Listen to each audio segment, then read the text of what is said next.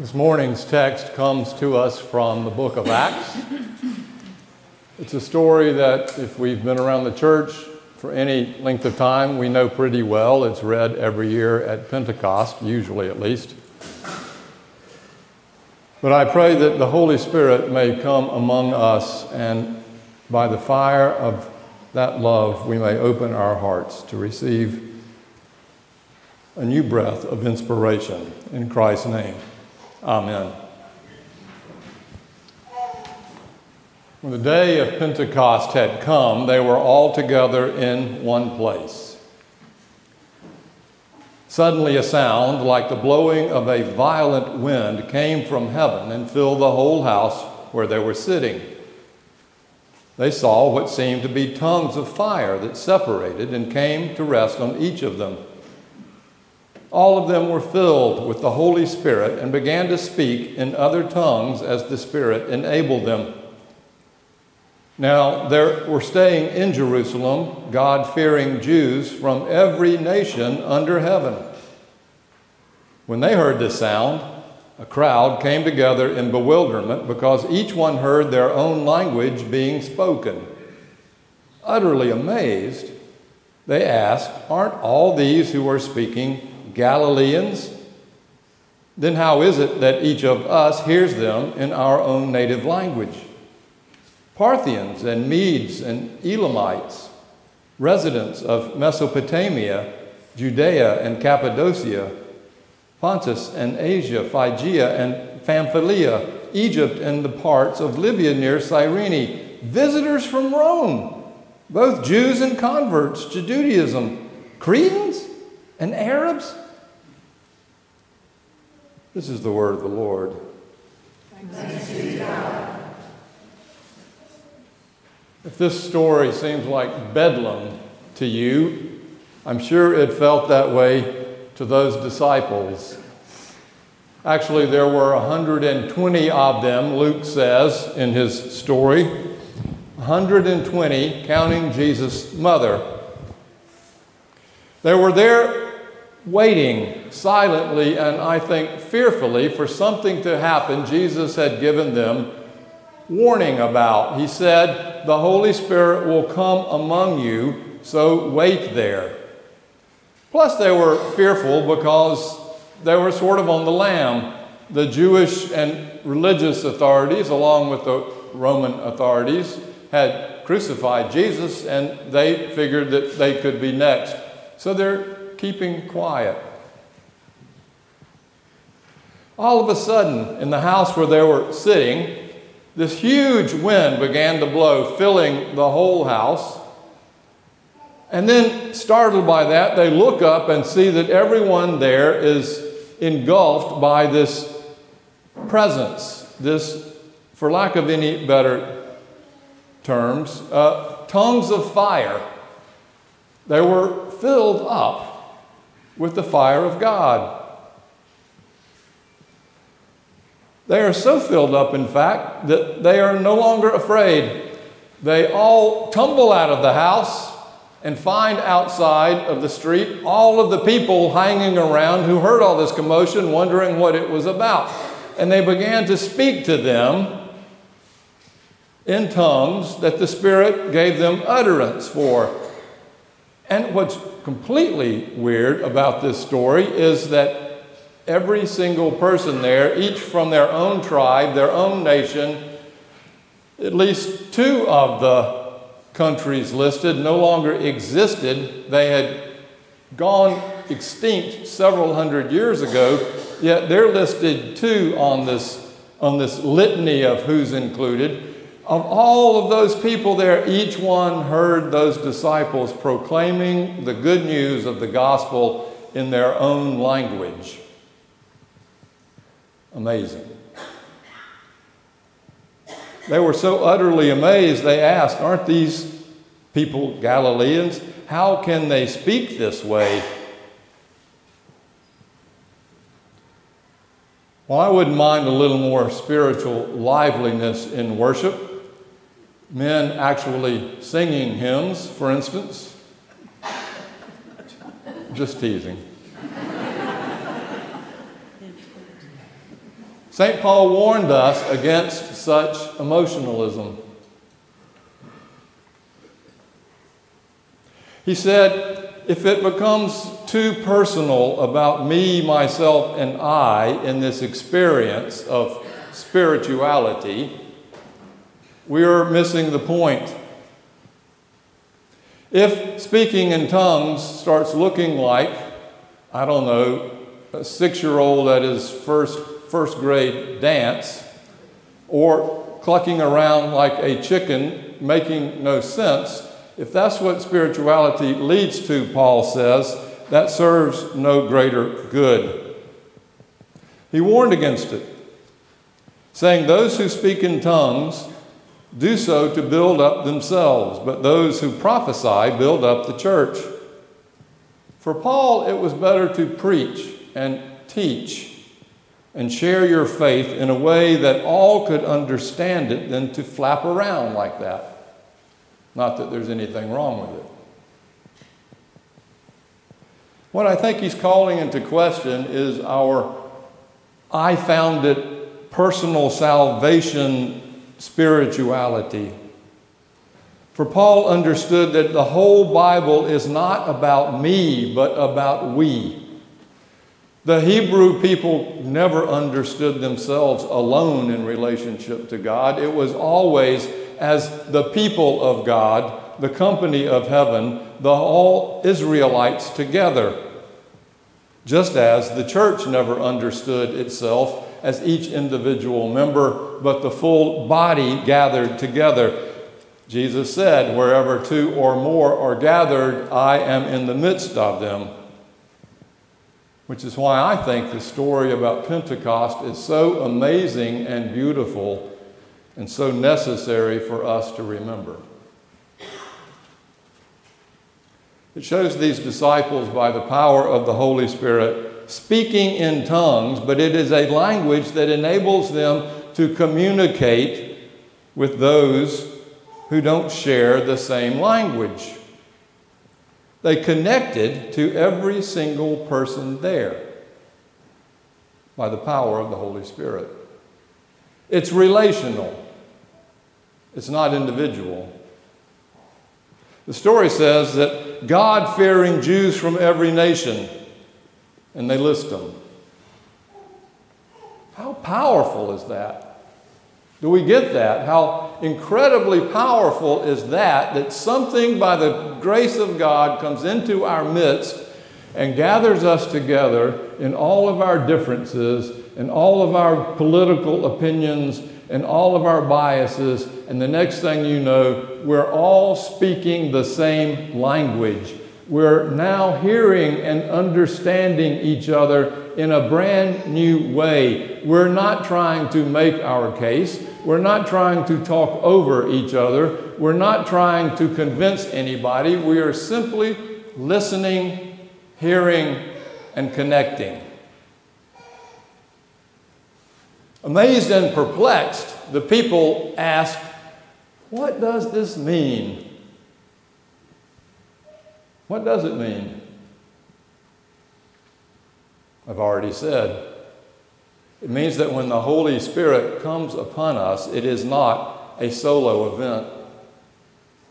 It is not about just me, my own personal spiritual salvation. And in our culture, especially in the West, of rampant individualism, this is hard to understand. I can't tell you how many young people I speak with, when I ask them how their faith life is, respond with SBNR, which is spiritual but not religious. I'm spiritual but not religious. Meaning that they are not connected to a community of faith, but are on their own spiritual journey, or hope to be. I can understand why they have turned away from organized religion. They look around at churches on the internet or in the newspaper, on TV, and what they see too often are narcissistic kingdom builders or ego-driven preachers, or polarization and division and corruption and self-righteousness and cover-ups and way too much political involvement from the left and the right. No wonder they decide to do it on their own. Unable to see these institutions as trustworthy, they turn inward. Spiritual, but not religious. But there's a cost to this, and the data shows it. It is not directly related, but it is continual that the less involvement in religious life, the greater experience of loneliness and solitude, a greater experience of separation, and I think the pursuit of even more shallow relationships.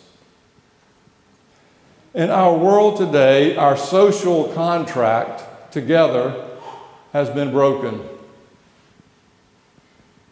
Suicide and violence, solitude and despair, anger, hate seem to be only on the increase, dividing us even more. We sell military assault rifles to anybody who is over 18 years old.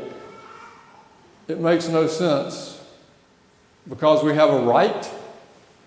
We do not have a personal right that invades the rights of the community. That is a biblical tenet about the power of the Holy Spirit. And if we are enlivened and inflamed and inspired by that understanding, then we are working for the greater good, not just for my own personal rights. What happened to we the people of the United States? What happened to civic responsibility, morality, ethics, community, and the virtues of the civic good? What happened to that? What happened to the original vision of our new country founded as one nation under God? Granted, they had a lot more to learn, but they understood this covenant with God, this relationship to God, that it is about us, not about me. Richard Mouw, the past president of Fuller Seminary in California, spoke at a Purple Church conference that I attended with a good friend of mine 10 years ago. His name was Bill Shy. You may know him. He was interim president at Columbia Seminary, while also he was a lawyer in Jacksonville. And he was a great church member. He was on my search committee, and he and I never saw eye to eye politically, but we loved each other. So the two of us went there to have a class about how you can love each other even though you don't agree politically, the Purple Church. Mouw speaks, and he says, being from the north, when he first came south, he went down to breakfast in the hotel and looked at the menu. The waitress ambled up, and he said, I think I'll have, 2 eggs over medium, a cup of coffee with cream, and I think I'll try one of those grits. The waitress put down her pad and pencil and looked at him and said, honey, grits don't come by themselves.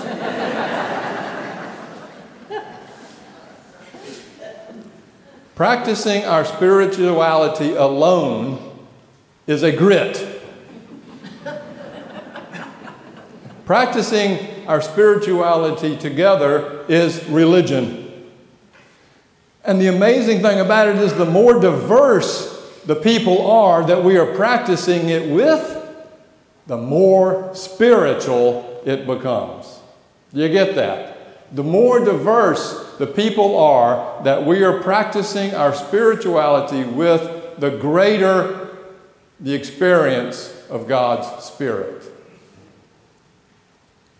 I remember when I was fresh out of seminary, I was feeling big, right? So I've got a doctor of ministry, and I'm wearing the robes, and I'm in a church, and I'm an associate pastor, and I'm teaching a class, and there's a there's a teacher there who's in the class. She's an elementary school teacher, and she's just badgered me to death to go to this thing called Via de Cristo. It's the Lutheran version of Crescio.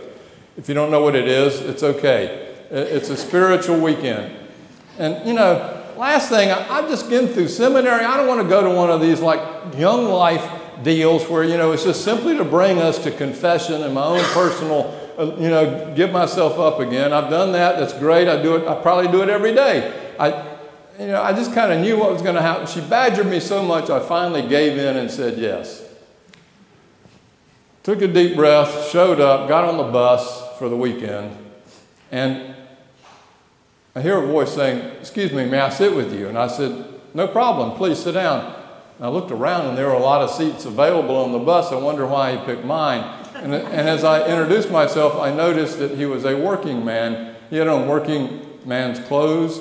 He had grit and dirt, probably oil under his fingernails. And I thought, my God, here I am, this seminary graduate with a doctor of ministry, and I'm in this weekend with who knows what. This is a confession about my elitism. You got it? And as the weekend went on, this man sat at our table. There were 6 at each table. As the weekend went on, I grew closer and closer to him. Ha, Holy Spirit says. So much about your fine little elitism. And what I discovered when that weekend was over was that he was called a table cha. His job was to serve all of us at the table. He worked for the organization, but never told us. He was Jesus to us. And that experience, along with the experience of all the others I did not know who were so completely different than I am, was for me and those there one of the most spiritual weekends I've ever had. I did again commit my life to Christ together. That's the point. That's the power of the Spirit that brought all of those people together with different voices. Yet Peter runs out and begins preaching to them, and preaches in such a way that it says 3,000 people signed up to be baptized. As we read this story about the sweep of the Spirit of God over all of creation, which is what happened at the first chapter of Genesis, and we see that Spirit of God sweeping over the people of Israel, and we see that Spirit of God sweeping into the life of Jesus Christ, and we see that Spirit of God sweeping over all the peoples of the earth, beginning with all of those gathered here who were Jews, sweeping out into those who were not circumcised, who were then baptized, the Gentiles, sweeping out to the women, sweeping out even as far as an Ethiopian eunuch, who was the least person you would ever let in your house. And he's included. That's the Spirit of God. This is not about politics of diversity. It is about the Spirit of God that includes all of us, whether we want to be included or not. I mean, like Groucho Marx, who said, "I'm not sure I want to be a member of a place that will let me in. But let us in, this Spirit does, whether we think we deserve it or not. If we don't want to come in because we think we're too stained or sinful, too bad. Come in the door. If we don't want to come in because we don't like the other people in the room, like the elder brother at the party of the prodigal, you're just going to miss the party. If we don't want to come in because we're too cynical to think something like the power of God and the Holy Spirit can bring people who are not like-minded together as one body, If we're too cynical for that, then we can just write it off like the people in this story who said, "Meh, they're just full of new wine," and went on their way. We can do that. Or we can come to the table. The table of inclusion, where we bring ourselves together as the body of Christ and are fed by this bread and this drink, broken and poured out for our sake. Every single one of us. And if you don't like the bread, you have gluten-free. We try to be inclusive. Every one of us invited here. You don't even have to be baptized to get to this table. I don't care what the Book of Common Order says. All you need to do is say, "I want to be a part of this body of Christ." That's all it takes. Let us pray. Using our affirmation of faith in your bulletins.